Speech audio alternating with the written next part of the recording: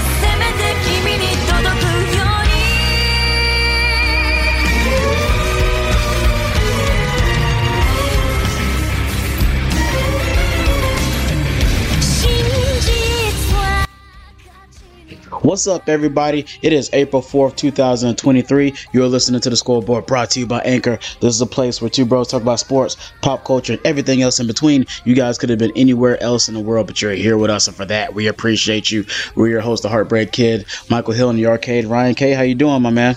I'm doing all right, man. I'm doing all right. Just fucking chilling out. Helped my dad celebrate his birthday today. Larry Legend. You know, had to do some shit for my dad. Mm-hmm. Fucking outside of that, just been trying to hang with the homies when I can. I got tomorrow's my one day off before, because I have a little bit of an odd schedule at my workplace. Like I have I have a Monday through Friday, get a weekend, then I work a Monday, Tuesday, and get a Wednesday, and then then I work Thursday, Friday, Saturday, Sunday, get a Monday, and then work 4 days again, and then get the 2 days off that weekend. Yeah. It's kind of a goofy schedule. It's it's a very uneven schedule. Trust me, I know my older brother used to work at the place, your place of employment. Yeah. It's a very uneven schedule. So, you know, it is. So. I remember when he was explaining to me, I think I was in middle school or high school, and it confused me then, and it still confuses me now as an adult. yeah, it's strange, but I don't really mind it. I think it's fine. You know what I'm saying? So a lot of stuff has happened this weekend, guys. So you know what I'm saying, Wrestlemania happened this weekend. I decided to devote a whole segment to that because a lot of you guys were asking a whole bunch of questions about how we felt about certain things and how we felt about the show as a whole. Just a lot of stuff to unpack. So we're gonna makes sense to just do a segment. We're just gonna do a segment on that because I like to feel the temperature of you guys, and I feel like if I get more than about 5 or 6 questions, I feel like it's a segment worthy. I the topic because you guys want to hear about it. But first, we had 2 national title games that happened. We're going to start with the men's first, with Connecticut and San Diego State. But for me, because people were asking me how I felt about it, and to be honest, guys, I really don't watch college basketball like that, because I think for the old school viewers that have been here, you know how I feel about the men's college game. I think the female game is a lot better. These motherfuckers are sloppy. They can't finish around the rim. They can't hit free throws. These motherfuckers can't shoot. All these dudes know how to do is run the floor. And be athletic. So I haven't really enjoyed college basketball men's college basketball since 2007, 2008. Yeah. But basically, when Joakim Noah and like the Florida Gators or like, were around, that was like the last time I truly enjoyed college basketball as a whole. As a whole. But I like the Connecticut Huskies defeated San Diego State by 20 points. They didn't deserve to be. Well, I wouldn't say they deserved to be there, but it was clear to see who the superior team was, and basically, the Connecticut Huskies are basically like Eli Manning in the Super Bowl. If they get there, it's automatic. They're winning. They're 5-0 in national title games, which is absolutely insane. I remember the Richard Hamilton Connecticut Husky teams. I know you remember the Kemba Walker teams. I remember the Emeka Okafor team. I remember the Shabazz Napier team that won the national title. So yeah. I remember all those. Yeah. So here's the thing, man. So pretty early on in the tournament, and UConn had rounded into form at the tail end of the year, as it was. Mm-hmm. Danny Hurley has these boys right, and as the tournament was progressing, they just looked like the best team in the tournament. Mm-hmm. And it was a strange year where, again, parity was a big thing. Mm-hmm. The field was very tough to judge, where teams actually sat. It was as even as I've ever seen it. Yeah, it was just weird. That's why all the 1 seeds were gone damn early. Even the 1 seeds, I remember we were talking about it. It was even the 1 seeds, you felt like it just wasn't a lock. It was just nothing was a lock. So there was a 1 seed, but by record, but I couldn't sit here and make a definitive argument that they were the best team in the country. So what happens is UConn, coming down the stretch at the end of the year was playing well, but they started playing even better in the tournament. It was one of those things where I remember going into the tournament, it was man, I don't really think anybody's going to want to play them. And then that got worse. Mm-hmm. Early on in the tournament, they were waxing good teams. Yeah. Good teams. They were waxing them, running them off the fucking floor. Mm-hmm. And they kind of just did that the whole tournament. Now, obviously, not every game was a blowout or anything, but they beat a lot of quality opponents convincingly. And so getting into this title game, the thing was, San Diego State was a really solid team that could, shoot, play some defense and stuff. And it was close for a very small little while early. And after that, it just... The doors got blown off. Yeah, it just got worse.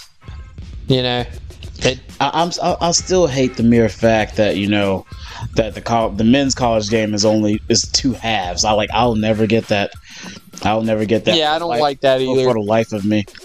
Yeah, I don't like 2 halves either, but hey, it is what it is, So I was just sitting there thinking, because, people were asking me at the job, was I surprised? And I was like, yeah and no. I guess I was surprised just for the mere fact I didn't see them coming. But that's what the NCAA tournament is. I did not see UConn coming, and I'm pretty sure a lot of people didn't see them coming. I sure as hell didn't. When you think of UConn, you think of Gino Auriemma and the women's team. Very seldom, they'd be on par, with that. The last time that they were on par with that was whenever they had Emeka Okafor, and Emeka Okafor and Diane Taurasi was at UConn at the same time. Yeah. And they both won the national title that year. Yeah. So it was just it's one. Yeah, Calhoun was still there, I think. Yeah, Jim Calhoun was still there. Yeah, that unpleasant fucker. You don't like Jim Calhoun? God, him and Gino both are dicks. It was really funny because they both felt like it was their school, and it was well, you have this guy that's won all these natties, and you're Jim Calhoun, but that's Gino Auriemma. Yeah, exactly. So, we did watch a documentary about that. How they did, how they didn't really fuck with each other like that. Yeah, they didn't like each other at all. So again, it was one of those things like you said, it's been a while since the men's, because Connecticut's funny in that they would pop up every now and again. Yeah. and then they'd be like, okay, like Shabazz Napier team, okay, Kimball Walker team. Like, they just would pop up randomly and win it all. But then they would kind of go back to, like, obscurity or, like, being middle kind of tier. So, you know, they do their damn thing, and this year, again, they blow the doors off most everybody they play, and then they end up with a team that made a good run, similar to what they did, like, you know, and then they hit that last, they hit that buzzer beater to, like, get to the championship, and then UConn made them look like, yeah, they're cool, but like we're the best team right now. We're better. Yeah, we're better, and we're playing the best out of all the teams in the tournament. So that's just kind of what happened. Like I said, there was just a massive talent discrepancy that was on display. In addition to, like, talk about as a whole or just the teams. Well, just at, like, those two teams. Oh, yeah. Yeah, like, but no, I understand what you're saying, but no, like, there was a talent discrepancy that became apparent very early on, and it just, when UConn pulled away, they just throttled them after that, and, they needed to play their best basketball game for 2 halves, and they couldn't. It was very similar to last year with Kansas and North Carolina, and like North Carolina played their best half basketball in the first half, and my thing is, then Baycott got hurt, and they couldn't get it back. Baycott came into the game hurt anyway. Then like, you know, by the time he got hurt again and got out, like, Kansas had already pulled away. It was already inevitable.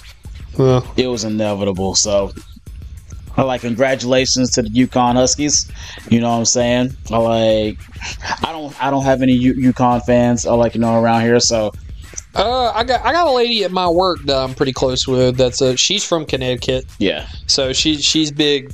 She's big UConn people. She was hype as fuck about it. Well, hold on. So my aunt Tuesday, she lives in Connecticut. So, and she's done some stuff for UConn. So, like I said, I mean, shout out UConn. They've always been a mostly likable program. I've always liked the guys that come through that university, and I like what they did. And Danny, I have a tremendous amount of respect for Danny Hurley. Yeah.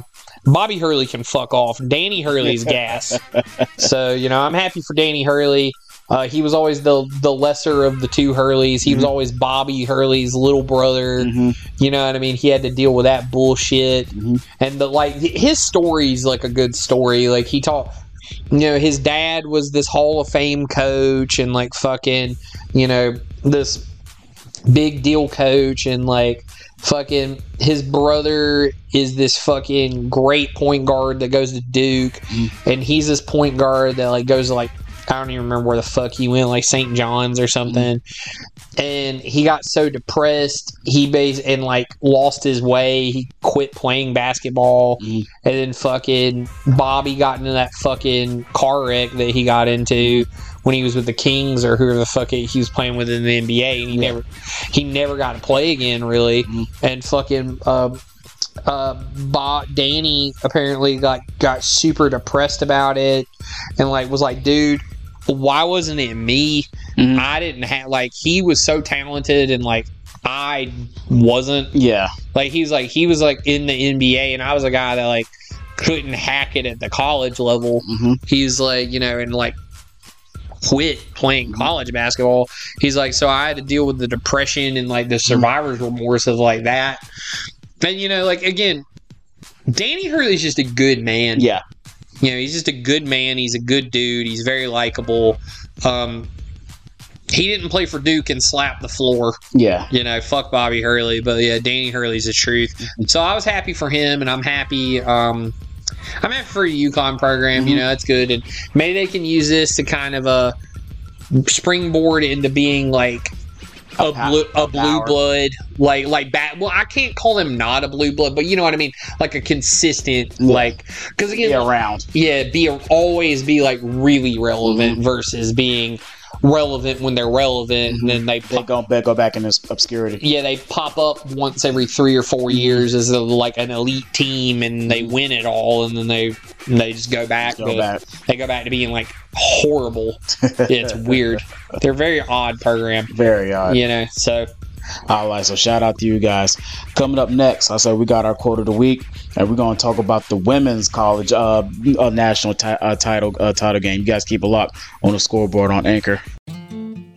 I was sick and tired of having terrible dates. I've tried other dating websites before and could never find a match. Honestly, I was about to give up. Never in a million years did I think I'd ever find him. Well, with GiveUpAndSettle.com, that can all end today. Hands down, the best dates I ever had. They sent me more matches than I could ever need. They showed me the way, and I finally found him. Here at GiveUpAndSettle.com, we believe there's someone in the world that is perfect for you, and we're here to help you get over the fact that you're never gonna meet that person.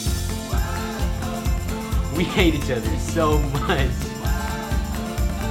I can't even look at him because I hate his face. We're not even gay. And we both are. With our highly advanced matchmaking system known as the Personality Aptitude Placement Enrollment Research by Algorithmic Groupings, also known as Papier Bog, we will find you a near-to-perfect match within seconds. I searched gamer and girl and got a 50% match. I hate snakes, but I did ask for a man that was charming. I was always into the shy and quiet type, and that's exactly what I I got. type in how smart, successful, good looking I am on other dating sites and still never found a match. First try on GiveUpAndSettle.com, perfect match. I typed in black girls as my preference, but I'm not gonna lie, I'm not the best speller. So I wasn't surprised when I showed up to my first date and saw nothing but a black grill. I'm not picky. I just asked for the hottest match they could find. Our love will continue to burn brighter than ever. Nothing wrong with Black Matt. She's still smoking. People used to tell me there should be violins playing for me at all times because I was such a sad person. That's why I went on to Give Up and Settle and asked for someone cheerful, optimistic, violin-free. Almost a perfect match. I got a chair full of domestic violence for me. Close enough. We all know there's a lot of fish in the sea, but there's also a lot of people on land. You don't have to resort to fish yet. Just sign up to GiveUpAndSettle.com and find the settling soulmate you never even knew you wanted. We promise you, you will not regret it unless you do. It's completely free, money back guaranteed, so what have you got to lose? Sign up, give it a try, you might get a virus. GiveUpAndSettle.com, we'll see you there. See for yourself and find your perfect match today. It's fast, it's fun, it's not a real site. GiveUpAndSettle.com. So thank you guys again so much for watching. If you want to see last week's video, click the one on the left. If you want to see bloopers and behind the scenes, click the one on the right. And if you want to go to GiveUpAndSettle.com, click the one on the bottom and find your perfect match today. Hey Tyrone, what you doing in Philly? I thought you was in Cali. Man, I was, but then they said we was having an earthquake, so I had to relocate.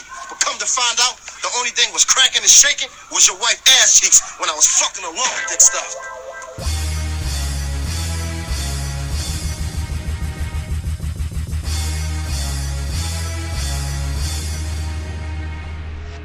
Weed.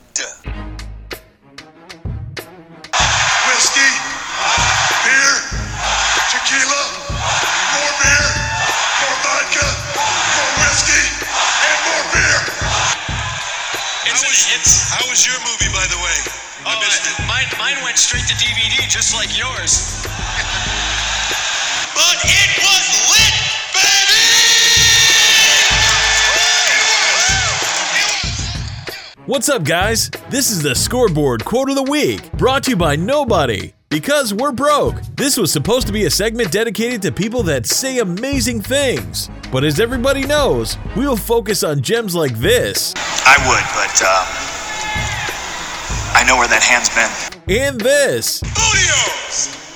They make sure you ain't booty! Holy crap, I don't know who the hell we think we are. You couldn't stay off the weed. Playoffs? Don't talk about playoffs? You kidding me?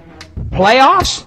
I just hope we can win a game. So with that being said, here are my two favorite guys, HBK and The Arcade. Welcome back, everybody. It's the quote of the week. Well, we got some bangers this weekend. This week, I'll go first, and this quote goes to my man, King James, Lil GM. You know what I'm saying? And there's like this thing where I guess Twitter, Elon Musk, are like, where you can buy check marks now. LeBron said, well, I guess my blue check would be gone soon because if you know me, I ain't paying $5 for that shit. And if anybody knows LeBron James, LeBron is notoriously cheap. Oh, yeah. Dude, literally, literally a couple of reporters quote tweeted that. They're like, dude, the funniest part of covering the finals was going to LeBron's locker room and having music blasting, but then the commercials would start blasting because he refuses to pay for Pandora without ads. Like Rachel Nichols told him, say, you know you're rich, right? He was like, I am not paying for that shit. Kevin Love said, like, we go to a spot and like, or if we go to like a hotel, he'll ask like the Wi-Fi password immediately so he won't have to use none of his data. Yeah, dude, that's just how he moves, man. And like he talked about that. He was like, yeah, I'll never turn Roman on. Fuck all that. He's like, yeah, like LeBron's in multiple interviews like, nah, bro, I don't spend money on stuff like that. But which is hysterical. But he's a billionaire. Yeah. My quote of the week goes to the co-host of this podcast, Michael Hill. So you were on Twitter. So I was on Twitter the other day, and I saw some shit you tweeted out. It made me laugh like fuck. I put it in my likes. It was like that song, We're Not Gonna Take It, came out 40 plus years ago, and here we are, still continuing to take it. That shit had me rolling, bro. I was like, my man ain't wrong. I was like, he's so correct about that. Here we are, still taking it. You know what? That was just like something random. I just thought in my head. That shit was funny though. You know what? Let me just tweet this out because I feel like that was like a good thought, and I was just like, usually, let me just get this out because if I don't, usually like Twitter is like a log of like your thoughts and all that stuff, like your random thoughts. So I just decided to put that out there. I thought it was funny. Yeah, you know what I'm saying. So I appreciate that. So. Ryan, just like we had a men's college basketball national title, we had a female national title that happened on the same day as WrestleMania. So we didn't get to watch that bit, but we're gonna talk about WrestleMania, afterwards. But I did get to watch the highlights, and I did get to pirate that game. No, someone pirated the game, but for me, I got to watch the whole thing. You have any thoughts about this game? So.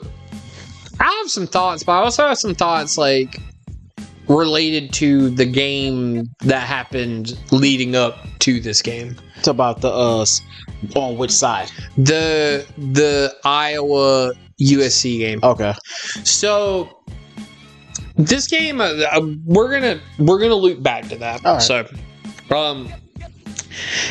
it was funny because LSU jumped out on Iowa, and there was a point where they kept it. I remember watching a segment of the game, and I remember there was a point where they were up about 10, and Caitlin Clark would hit a 3 and cut it to 7, and then they'd hit a 2, and then Caitlin Clark might hit another 3, or they'd feed it to that big girl and she'd get an and 1, and they'd cut it to 6, or they'd cut it to 7, or they'd cut it to 6, or they'd cut it to 8. That was kind of, I remember there was a lull in the game where that was about all Iowa could do. Yeah. And it got worse, naturally. I don't even remember what the final was. The final score? Yeah, for the... it was the final score. I just had it on me because I was just sitting there they beat the brakes off these. It was 102-85. Yeah, so like I said, it got worse as the game went, naturally. And it was definitely just a talent discrepancy. Yeah, across the board. So it was one of those things where Caitlin Clark, the 2 games leading up to the championship, she had 2 heaters. And it was funny watching the South Carolina game because that was the first game South Carolina lost all year.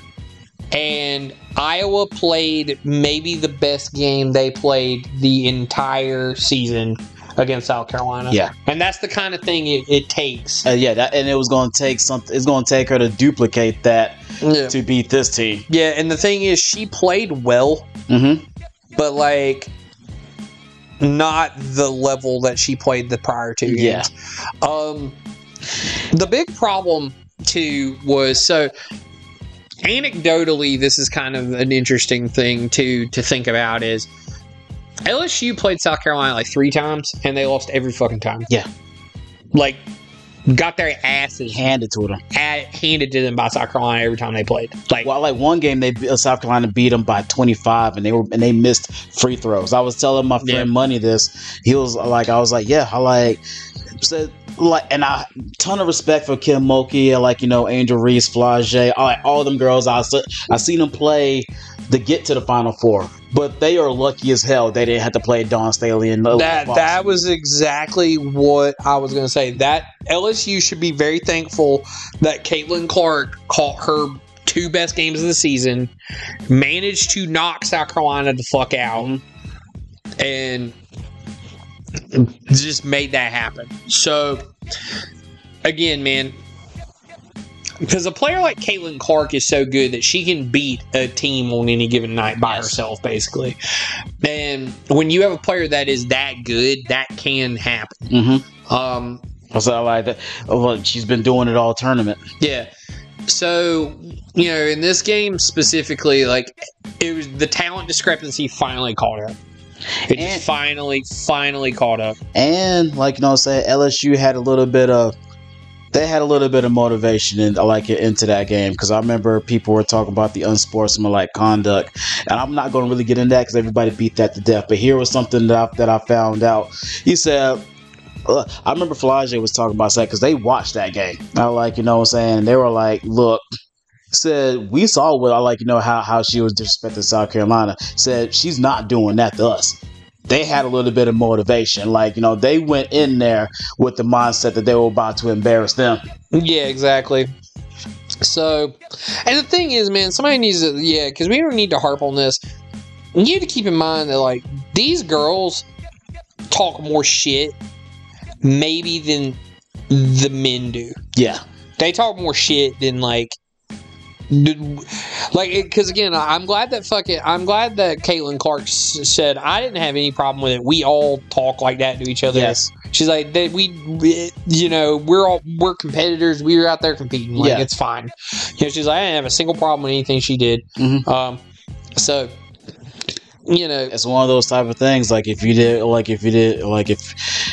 don't want to do it, you got to stop it. It's classic. It's a classic. Did I love Angel Reese following her around the court for 30 seconds doing that shit? Not really. Not really. But at the same time, because when she did it at the free throw line, it was fucking hilarious. Yeah. And then she hit her with the ring me. Yeah. That was funny too. But the fact that she kept doing it and kept doing it, I was like, maybe you let that go for a little bit. Yeah, but it's still something I totally don't hate it, and I was telling people people complain about the women's game not getting no attention. This got attention. We need more females that show edge like this. Yeah, I absolutely loved it. Yeah, and the thing is, this might turn into a fucking bird magic thing in the league. I would like that. That'd be pretty cool. So again, man, like I said, I didn't have any problem with that, and I just wish that game lived up to the fucking hype of the prior game, because that South Carolina-Iowa game, and South Carolina fell victim to what a lot of teams fall victim to. There have been many times in my life where the best team didn't win a championship. And they were due for a loss. Yeah, and the thing, and keep in mind too, South Carolina won a championship a couple years ago when UConn had the best team, and then Texas A&M beat them, and then they got to beat Texas A&M. So they got every team gets to you know what I'm saying? Like that they benefit from that. There are teams that get to benefit. Because that year UConn was certainly better than them. Yeah, but they weren't the champion, and that's all that fucking matters. And this year, South Carolina was the best team far and away. And the thing, like I said, the thing is, South Carolina played well against Iowa. The thing that was fucked is just Caitlin Clark just drug them to victory. Yeah. What's fucking hilarious to think about is if Iowa had played the way that they did in the championship game against South Carolina, they would have lost. They would have lost by 40. Yeah. You know what I mean? They'd have got their asses beat the fuck down. And because they got beat down anyways by LSU, who's not as good as South Carolina. They just aren't. So, like I said, but yeah, shout out the LSU girl. Shout out Angel Reese. Shout out to Kim Mulkey. I know a lot of people don't like her, but I don't love her as a person. She's the real fucking deal. Great coach. I remember I remember the press conference when she went to LSU and she looked up there. So I seen a lot of said Final Four banners. I don't see no national championship banners. That's what I'm here to do. Yeah. And she delivered. You know what I'm saying? I remember whenever I went to go see her, she had this fire ass sparkly jacket, kind of like the Miz did on night 2 of WrestleMania. That then the prior game she looked like Doflamingo from One Piece. So, yeah, I remember that. Yeah. So which is crazy because outside, because I know they started to pull away. Outside of that, this was like a decent national championship game. And anybody that knows me knows that I love women's college basketball. They know that I love the WNBA. So anything that could, get that on track, I'm down for. Right. I say we need more personalities in the women's game, and we need more stuff like this. Whether it's whether it's unsportsmanlike or not, we need a villain and we need a hero. We need somebody to root against, and we need somebody to root for. Yeah. And so Angel Reese is taking on the mantle. Like, hell, you can boo me, I don't care. You need that in sports. Yeah, and that's what makes it. And the thing is, Caitlin Clark had taken on that mantle most of last year and this year. Yeah. She is a voracious shit talker. Yeah. She talks more shit than anybody. Yeah. She talks shit a mile a minute. She doesn't shut the fuck up. And that's just who she is. And so again, like I said, people have been vilifying her for that. And so again, narratives are good, man. And again, I didn't mind it. It's sad that both national championships ended up being a little disappointing, honestly. This one was a much better game. I will say the officiating was doo-doo fuck in this game. I will say that too. I didn't even want to get into that, but the officiating was absolute rat fuck garbage. It was a horrible officiating. Some of the worst I've ever seen. So, and that's saying a lot. Oh yeah, it was really bad. But it was just fucking embarrassing. So, whatever. But, like I said, it's just unfortunate the game wasn't better, but hey, it is what it is. It is what it is. I but then again, if you follow it, you kind of knew. LSU was better than them on paper, and I don't know if Caitlin had another 40 in her because I don't think they were going to allow her to get 40. No, and like I said again, it's just one of those things where, like I said, she had maybe the 2 best games of her career prior to that. It took her to have those 2 games to even get to this point. Yeah, exactly. Just impressive effort just to even make that happen. Yeah, most definitely. So I can't wait for next season, y'all. Can't wait. So coming up next, I said we got our Thug Life moment of the week and WrestleMania. I a lot of stuff to unpack here. So you guys keep it locked on the scoreboard on Anchor.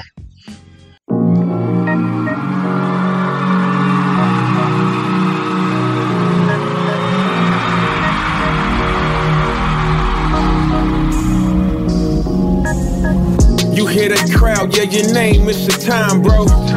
Man of the people, what they in line for.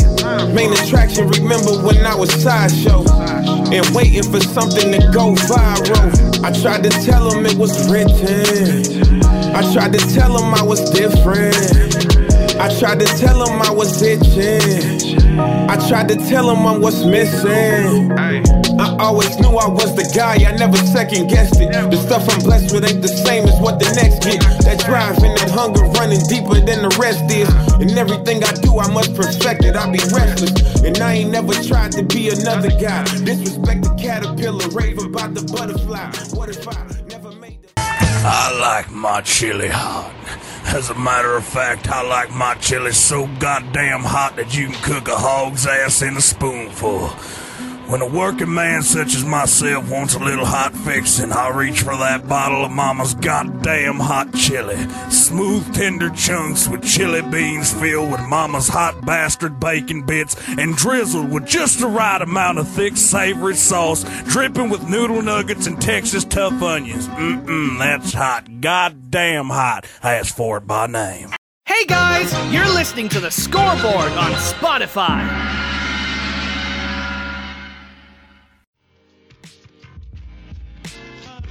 What's up, guys? You've been listening to The Scoreboard. Like us on Facebook at www.facebook.com/scoreboard808. And you can also follow HBK and the Arcade on Twitter at DX Heartbreak Kid and Arcade. And remember, you can catch us every Tuesday on Podomatic Radio.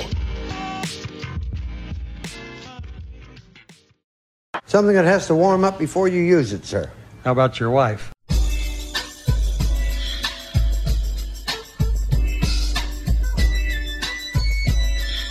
This is the Scoreboard Thug Life Moment of the Week, brought to you by nobody, because we're on a budget. This is the place where douchebag behavior isn't only welcomed, but it's celebrated. Now, here's your host, HBK and the Arcade. What's up, everybody? It's a Thug Life Moment of the Week, and if you out here doing thug life shit, you know what I'm saying, we want to hear from you. And if you're out here doing it, so you can hit us up, on Twitter, you can hit us up via email, and you can hit us up on Facebook, and we'll give all that information at the end of the show. But first, I'm gonna give my Thug Life moment to Alicia Keys.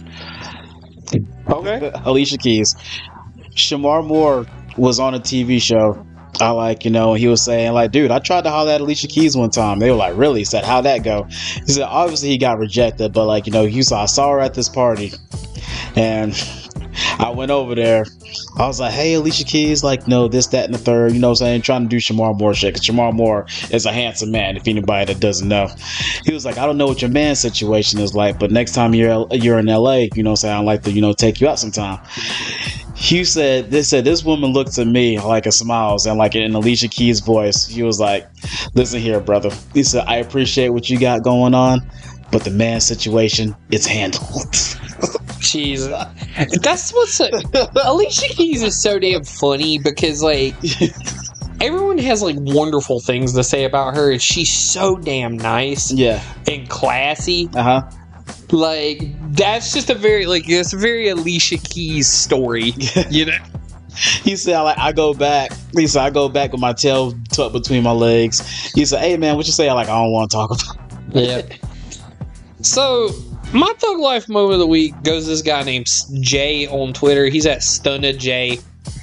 So I'm gonna preface this with this man gets the Thug Life moment of the week for just tweeting out some foul shit. Okay. He just tweeted out some foul shit. I'm here for it. And I just went, I saw this, my friend Zach sent this to me, and I was like, God damn it. Good old Zach Helms. Yeah, he's the man. So he sent me this tweet. The dude tweeted out, when that pussy sound like you about to run out of mustard with the greater than ass. It's foul, man. She had me dying. You gonna tweet that out like you just went.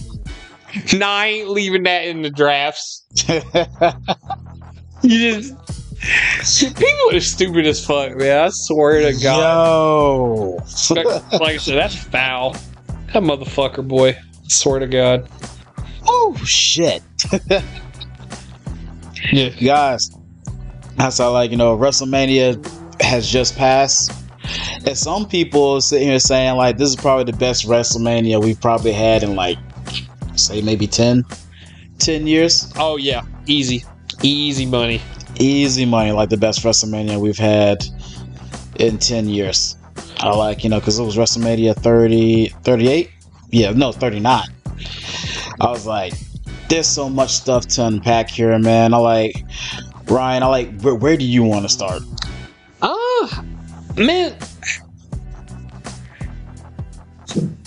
So, I think the thing that I'm gonna open up with, because there's a lot of good stuff. I think the number one takeaway I had from Mania that I want to start with is night one was significantly better than night two. It's the same way it was last year. Yes. Night one was significantly better than night two. Which this, again, still was the best Mania of the last 10 years. Night two was solid. Night one was just great. Night one was epic. Night one was basically beyond reproach. Yes. There wasn't single. I have no.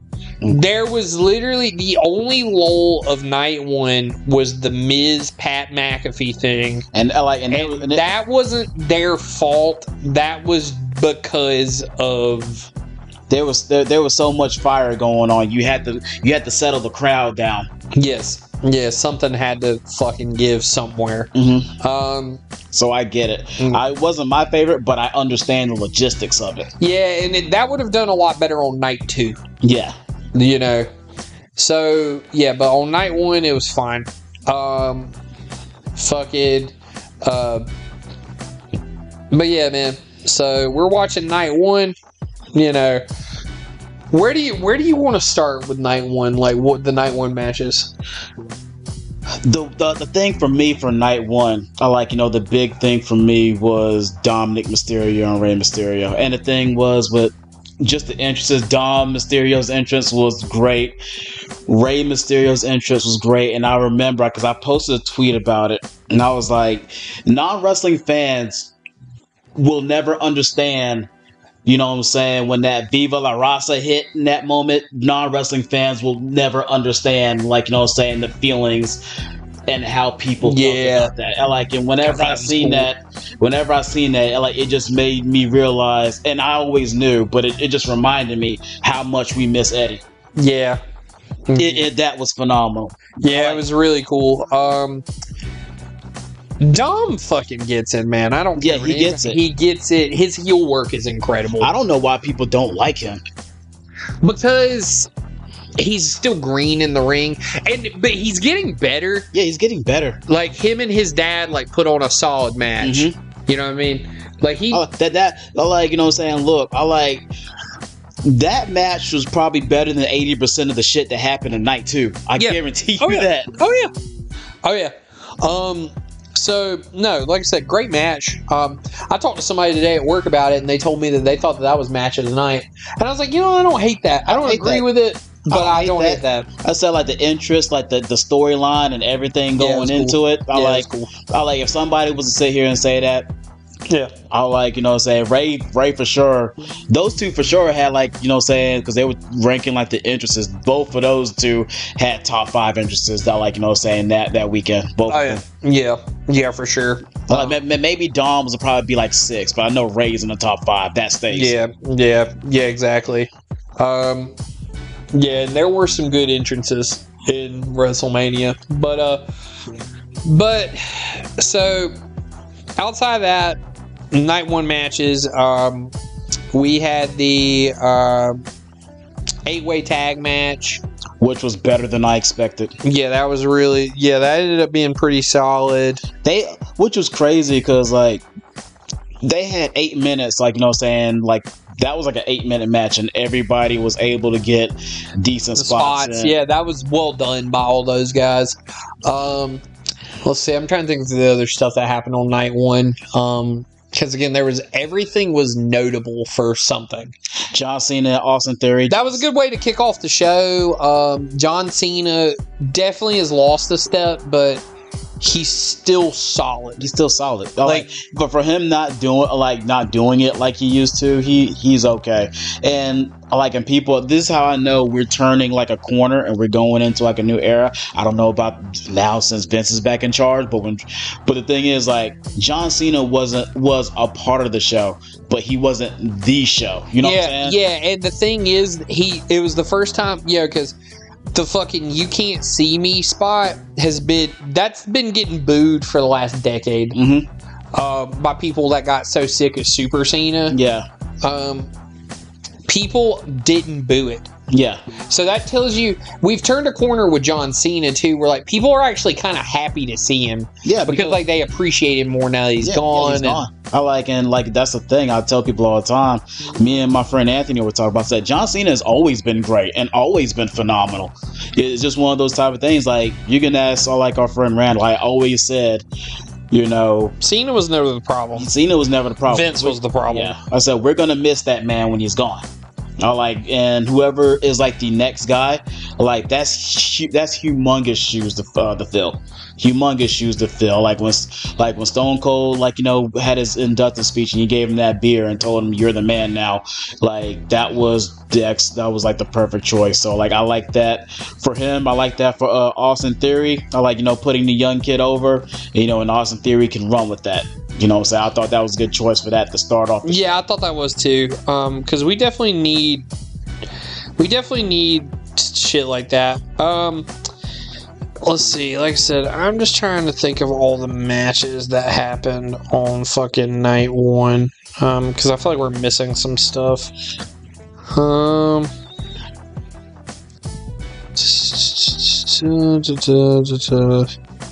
Let's see. The Rollins Logan Paul match was good. Fucking, Logan Paul continues to work. Rollins went over, which is what everybody wanted. And they owed him that. And my thing is this: I like say what you want to about Logan Paul. That guy right there, man. Like every time, his number's been called, the motherfucker hits it out the park. And I think his contract's is ended. And if I'm Triple H and I'm Vince, I'm giving him an extension. You got to. He's good for business. The dude is good. You know what I'm saying? He's pretty fucking good. I don't hate it. And for the mere fact, people don't tend to realize this, Ryan. As far as celebrity appearances and all that stuff, Logan Paul's actually raised the bar. Yeah. For anybody that comes after him, if you're not doing anything on the level that Logan Paul was doing, it's a failure. Yeah. And I don't want to see it. Yeah, I know what you mean. You had the Damage Control versus Trish, Lita, and fucking Becky. We could have done without that. But it was nice. It was nice to see Trish and Lita back in the ring, and it was nice to see them. They're definitely diminished, but the fact that the two of them can still work is crazy. On a limited scale. Yeah, that's crazy that they're both. That's how good that they were. Yeah. That they're still as good as they are. Yeah, they're in their 40s, so. Yeah, that's some crazy shit. I don't expect a whole lot from them. Yeah, the fact that. That Charlotte Rhea Ripley match was a fucking banger. So, here's the thing, man. Charlotte has John Cena complex. We hadn't seen Charlotte really in a while, and they put the belt back on her to kind of set this whole thing up, which was fine. It's one of the times recently where she's had the belt, and I haven't been goddamn so angry about it that I can't see. Because the person they took it off of, we were like, man, we really ain't trying to see that. But yeah, exactly. So, again, it's one of those things where Charlotte's had the belt a bunch.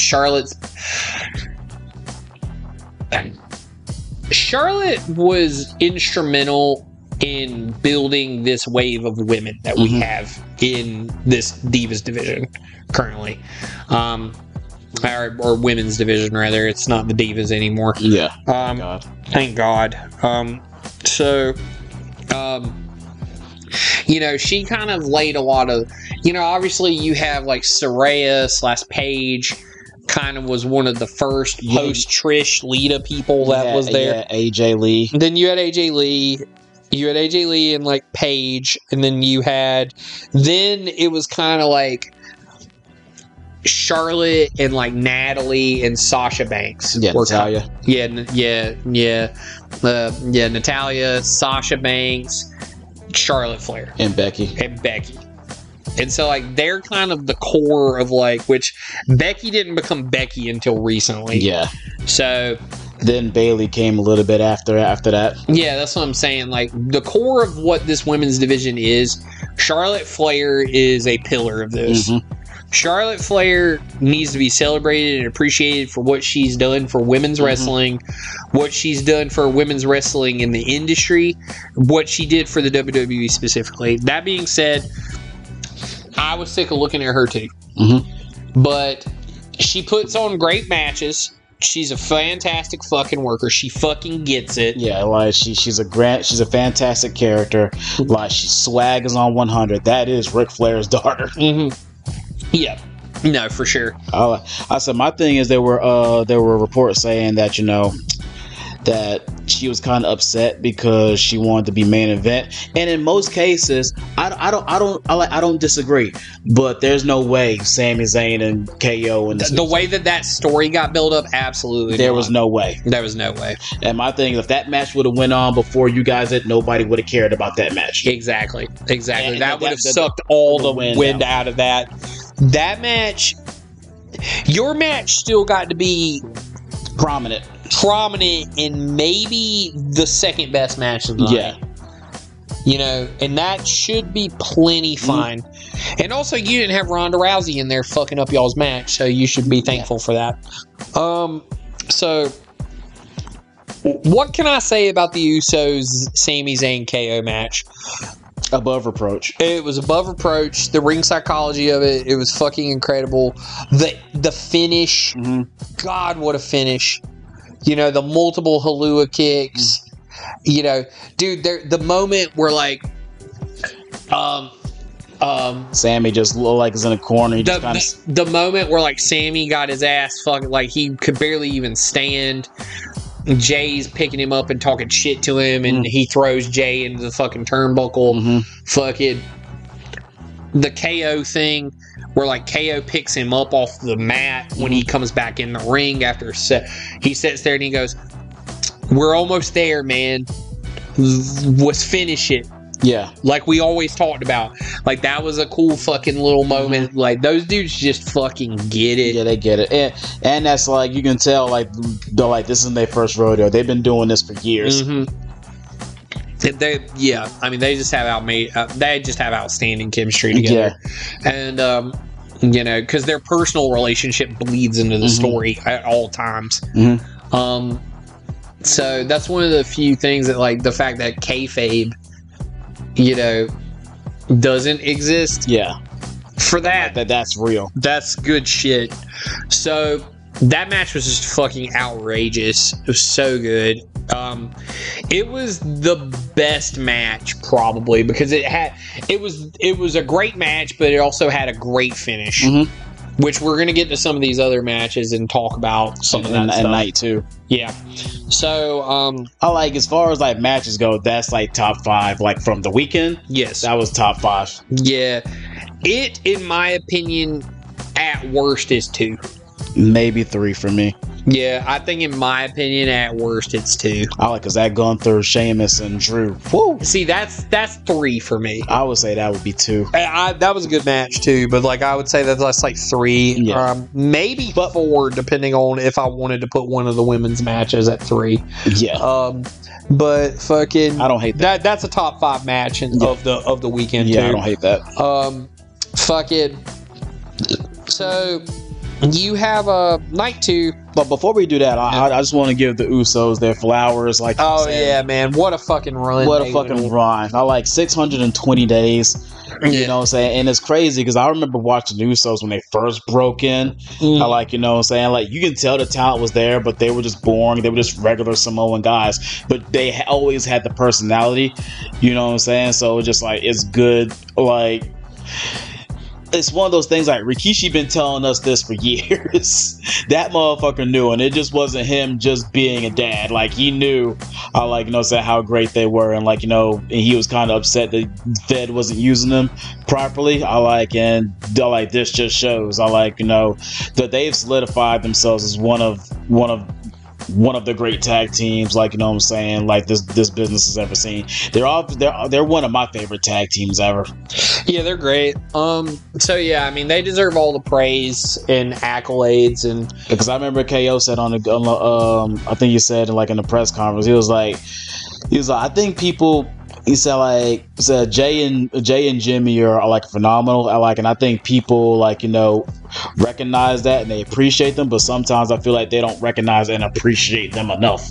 Yeah, exactly. So I just wanted to give them their flowers. That was a hell of a run. Yeah, for sure. Night two immediately Started off with a clunker. Yeah, almost. Almost. Yeah, fucking Vince McMahon being horny. Vince said Vince couldn't take it anymore. Vince couldn't take it anymore. Match 1, Brock Lesnar almost. Almost being a big dirt. And fucking Brock Lesnar throwing him around. And it was a quick match. It was terrible. God, it was awful. And then I remember we were sitting there. Cause I know like some stuff that like, you know, some finishes that like that people wanted because you know we always don't get what we want with these things. But I felt like a lot of people, which was crazy. I talked to a lot of people. They be like, bro, if you're trying to build Omos to what you want him to be, he kind of needed that match because at this point we can't get behind him or care about him if every time you march him out there in a big time situation he fucking loses. Yeah, that's true. I keep giving him that spot. There were multiple matches on night 2 that had unsatisfying finishes. Yeah,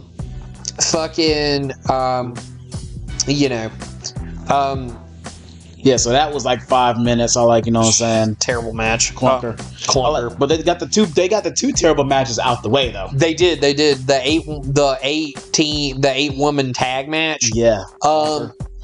Liv and Raquel are solid. Like, the thing is that was funny is like they're solid talents. Like Sonya Deville's a decent worker. It's just one of those things like nobody cared. And like Liv and Raquel were the most interesting thing in that match. Ronda Rousey continues to be god awful. She's the worst. She's so fucking bad. She's so fucking bad. And you don't even see like, you know what I'm saying, just anything like even, man, like she's really improving. You just she's the same. She's the same. She is who she is. She's a terrible worker. But at the same time, she's Ronda Rousey, so people are going to care. It sucks, unfortunately.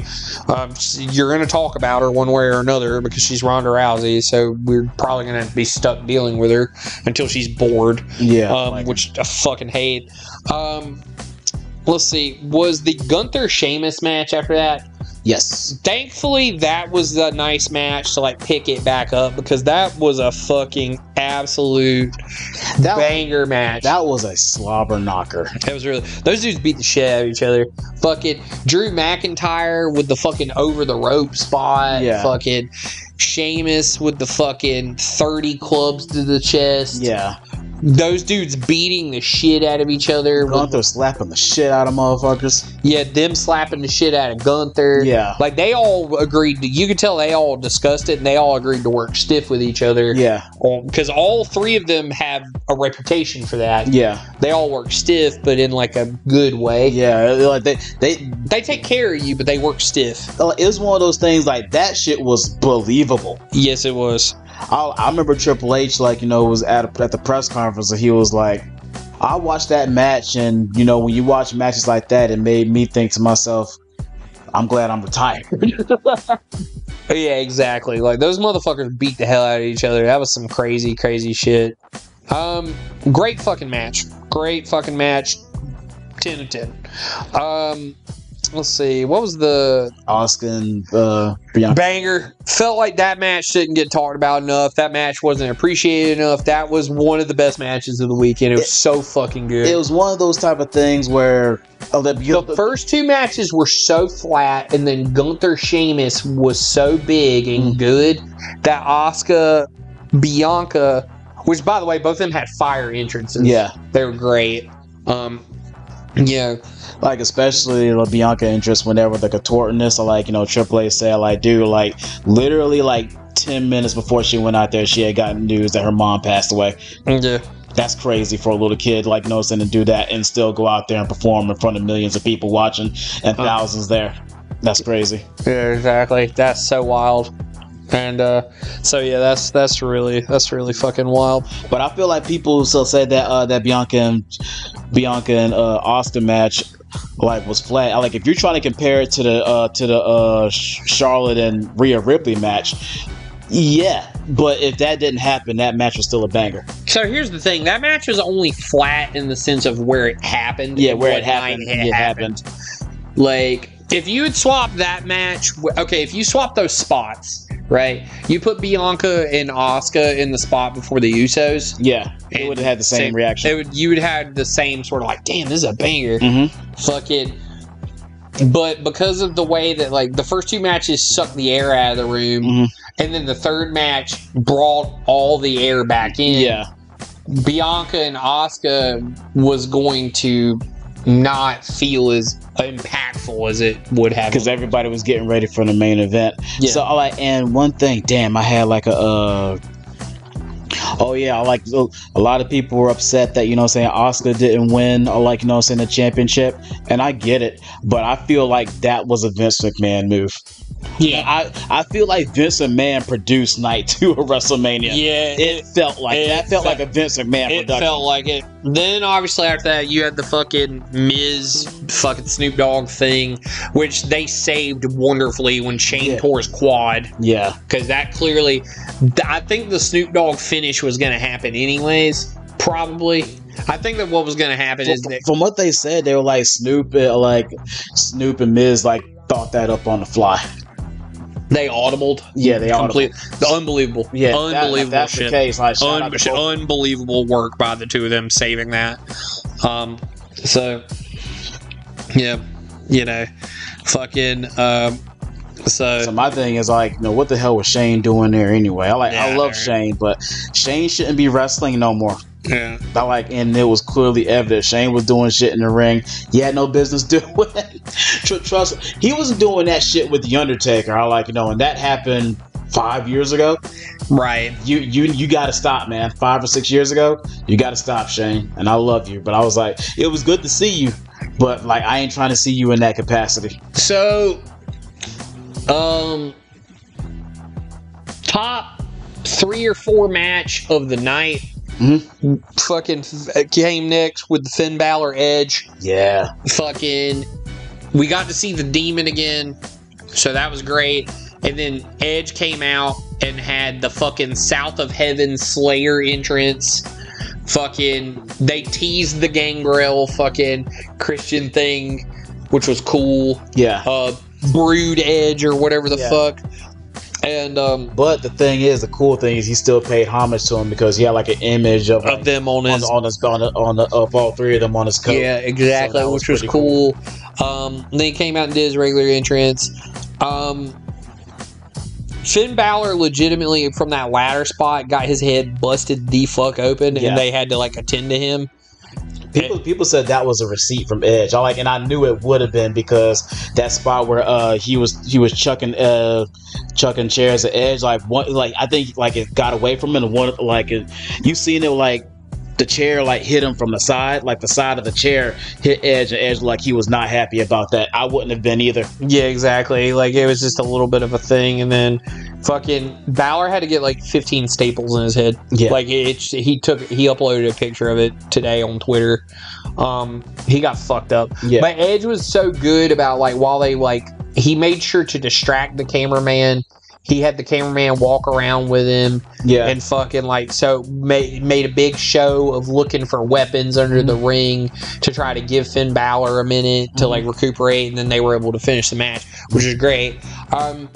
This was one of the finishes that I had a big problem with. I had a very big problem with this finish. Because Edge beat him. That's awesome. Edge is a Hall of Famer.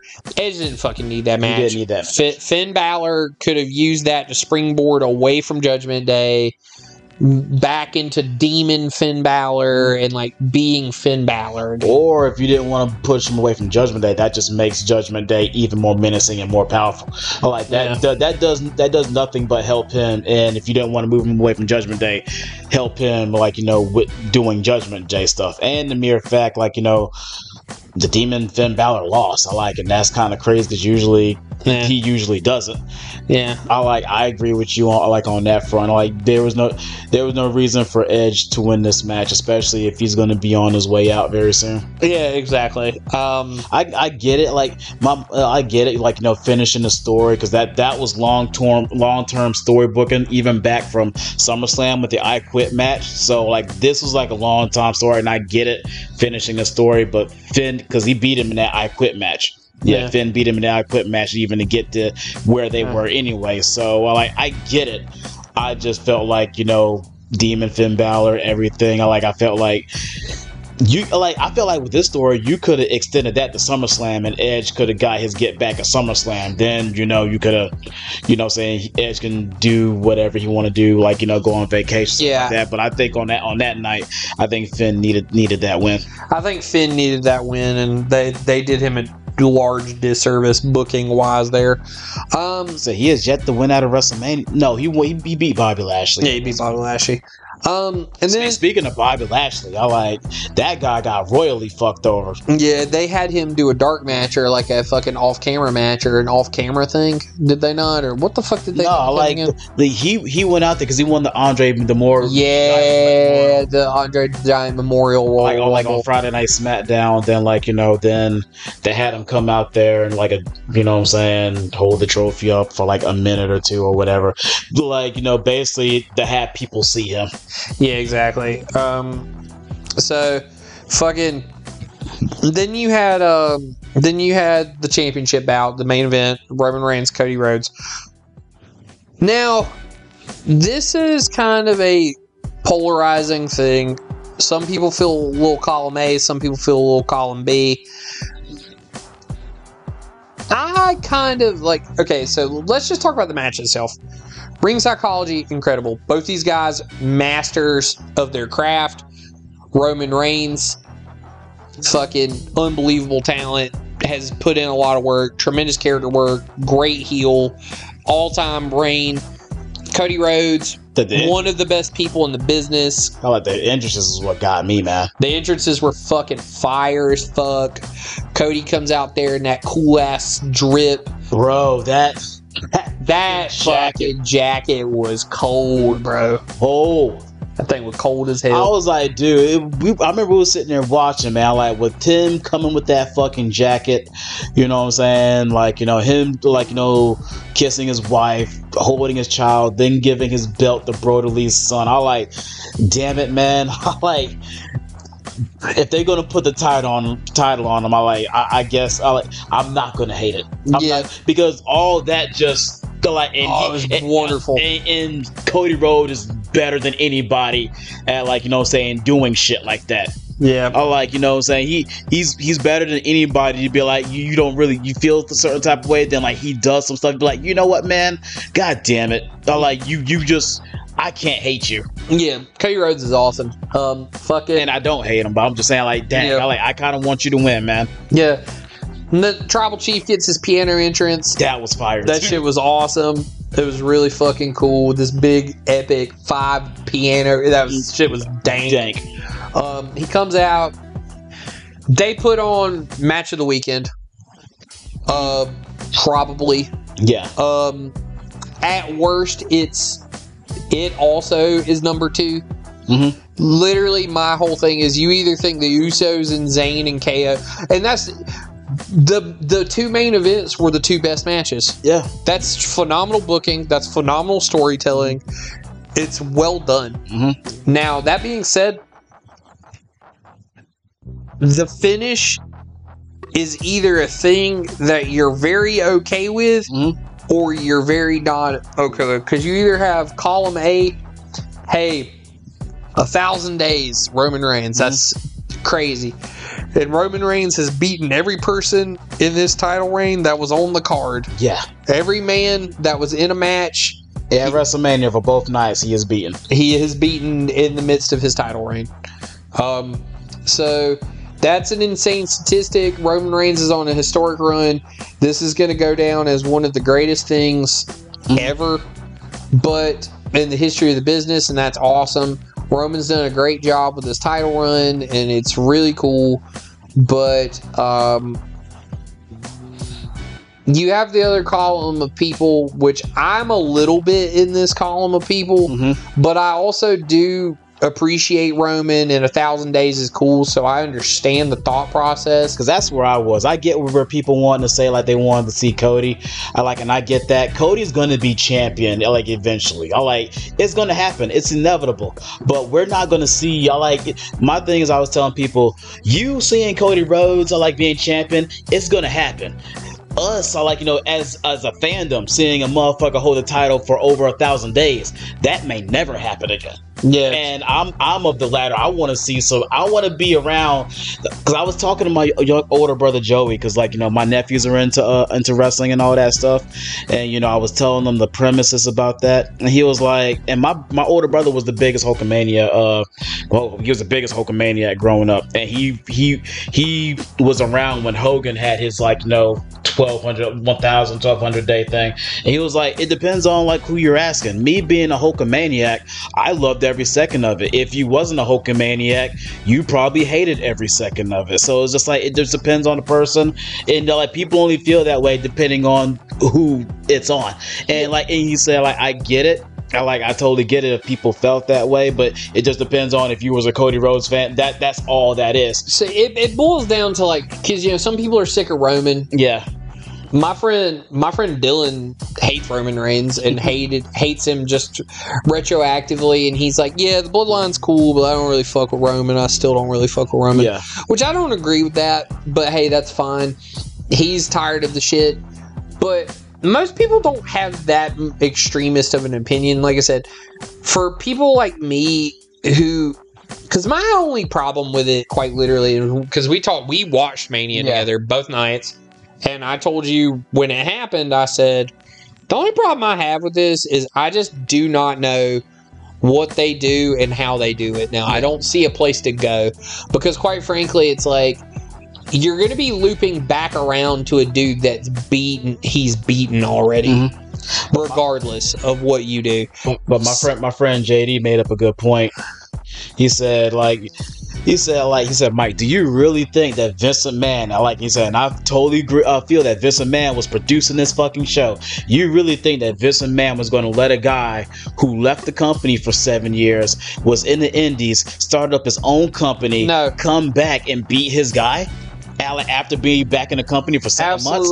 Absolutely not. A guy that he spent 11 years of resources in? Come on, man. Yeah, absolutely not. Absolutely not. No, of course not. That makes perfect sense. Like, when you think about it like that, like, of course, and if you know how Vince McMahon is, yeah, of course not. But at the same time, though, it's just quite literally like, if not now, then when? And maybe it's a thing where they circle back around to Cody Rhodes next year at the next WrestleMania on a Vengeance match. But is that satisfying? Nah. I was also talking to my older brother, because I made that same point.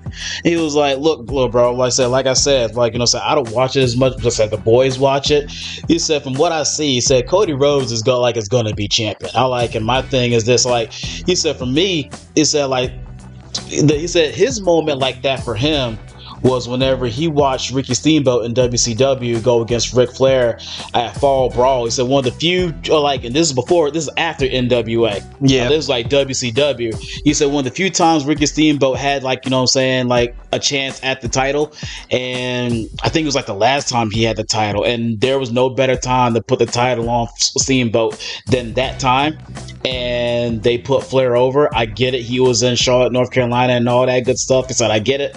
But after that, Ricky Steamboat didn't get another title shot. He was never a WCW champion. At least going into this, Cody will be a WWE champion. So to me, that was a little bit more disheartening than what I see here, because it's eventually going to happen. After that, you knew Ricky Steamboat wasn't going to hold that strap, and he probably should have. That would have been the time to do it. Yeah. And I was like, I remember watching that match, and I was like, you know what? You're right. You have a point. I'm not gonna say you're right, but you have a point. Yeah. You have a point. He said, bro, there's been many instances of that shit. Yeah. You know what I'm saying? He said the people that are mad about that, he said they're probably just usually Johnny-come-latelys, or they don't know about it as much as you do. Yeah, and the thing is, like I said, because I wasn't mad, but I was skeptical. Yeah. Because you remember, I was a little frustrated with it because the finish was bad. Yes. I hated the finish. Mm-hmm. And I was like, fucking... And again, they protected Cody by having Reigns go over dirty like he has during a wad of this bloodline run. And that's been one of the funnier things about having the belt on him, is that he doesn't go over clean hardly ever. But the funny thing about this, the cool thing that people didn't realize, like, or didn't pay attention is, like, did anybody notice that Roman was being helped out of the ring? That didn't happen with Brock Lesnar last year. No. He was able to walk out the ring. Like, Roman Reigns, like, he was, like, legitimately, like, he played that perfectly. Like, he was in a fucking war. Yeah. He didn't even do that for Brock Lesnar. Yeah. Yeah, he sold that. Yeah, he sold that. Solo carrying him out. Then once, like, they got to, like, a certain part, then he was able to celebrate. I like, you know, that didn't happen. So that was, like, that was cool on Roman's part to sell, like, you know what I'm saying, that this motherfucker is legit. Like, it took everything. Like, and legit, it took everything for him, like, you know what I'm saying, to put out, like, you know what I'm saying, Cody Rhodes. Yeah, I mean, the Usos interfered. Solo came back out. Solo came back out after he got thrown out. You know, yeah, they just, again, They threw everything but the kitchen sink. Yeah, it was just crazy, the whole thing. But like I said, man, it was a great match. Like I said, the finish was a little unsatisfying, but this was like the first time in a long time I seen a match, and I didn't know what was going to happen. Yeah, I will say, like, I think that was the most satisfying thing for me. I didn't know what was going to happen. And I was like, you know, and I was rooting for Roman, so the jubilation that I had, because I just didn't know. Usually, when we watch pay-per-views together, we know who's going over, and we have an idea of what's going to happen. We had no idea what was going to happen, so we were just along for the ride. Yeah, and that was fun. The roller coaster of that was fun. But yeah, man. Again, I don't know. Like I said, I love Roman Reigns, and to an extent, I'm happy he retained, but I just literally feel like they've written themselves in a corner, and I don't know what the fuck they're going to do about it. That's the only problem I have with it. Like, in the here and now, yeah, that's great. 1,000 days. And then when the 1,000 days have happened, what then? That's my whole thing. And Vince is going to fuck it up because Vince is Vince, and Vince is back involved again. Well, here's my thing. Like my homeboy JD said, he was like, because with the sale of the company, we know Vince is, like, you know what I'm saying, doing Monday Night Raw. Somebody said, I've been hearing reports that Triple H, like, you know what I'm saying, is doing SmackDown. So he said Raw was terrible. The Monday night after Raw, the worst. That there was a hashtag that worst Raw ever. Yeah. You can look it up on Twitter. I know. I saw it trending yesterday. You know what I'm saying? So I said for me, I was done with it. He said, but I'm gonna wait to see what they do on SmackDown. So I'm gonna wait till they see what they do on SmackDown. Then I might give Raw another chance next week. But if it's more of the same, he's like, bro, I'm done. What probably is gonna happen is, like I said, Vince is gonna take column A and Triple H is gonna take column B. But you know, the other thing is too, Vince is the chairman. Part of the deal was him returning to the chairman position. He doesn't have the ownership stake anymore. Nope. They could just tell him to fuck off when his contract's up. Yeah, but at the same time, like, you know, he wasn't going to sell to a company that wasn't going to have him in charge, because Liberty, like the team, the owner group that owns the Braves, and like a whole bunch of other people, like they had better offers, but they wanted nothing to do with Vince. So like they were like, bro, we want nothing to do with you. We just want the company. He was like, hell no. It's like, I need to be in control some type of way. And like Endeavor was like, yeah, we'll give you a 2 or 3 year contract. Yeah. Nah, exactly. I like and that's just the way it is. Yeah, Vince is one of the worst. Vince McMahon is one of the best things that ever happened to wrestling, and also one of the worst. And he also is one of the worst things that ever happened to wrestling in his old age. Yeah, in his old age, in the last 20 years, he has been really bad for business. You know. Or like, you know what, maybe 20 years is last 10 years. I'll say 15. Like 15, 10 years. He's been really bad for business. You know, obviously the man built the WWE back when it was all territories. Yeah. Built the WWE up, fucking made it spread, fucking built it up as a global brand.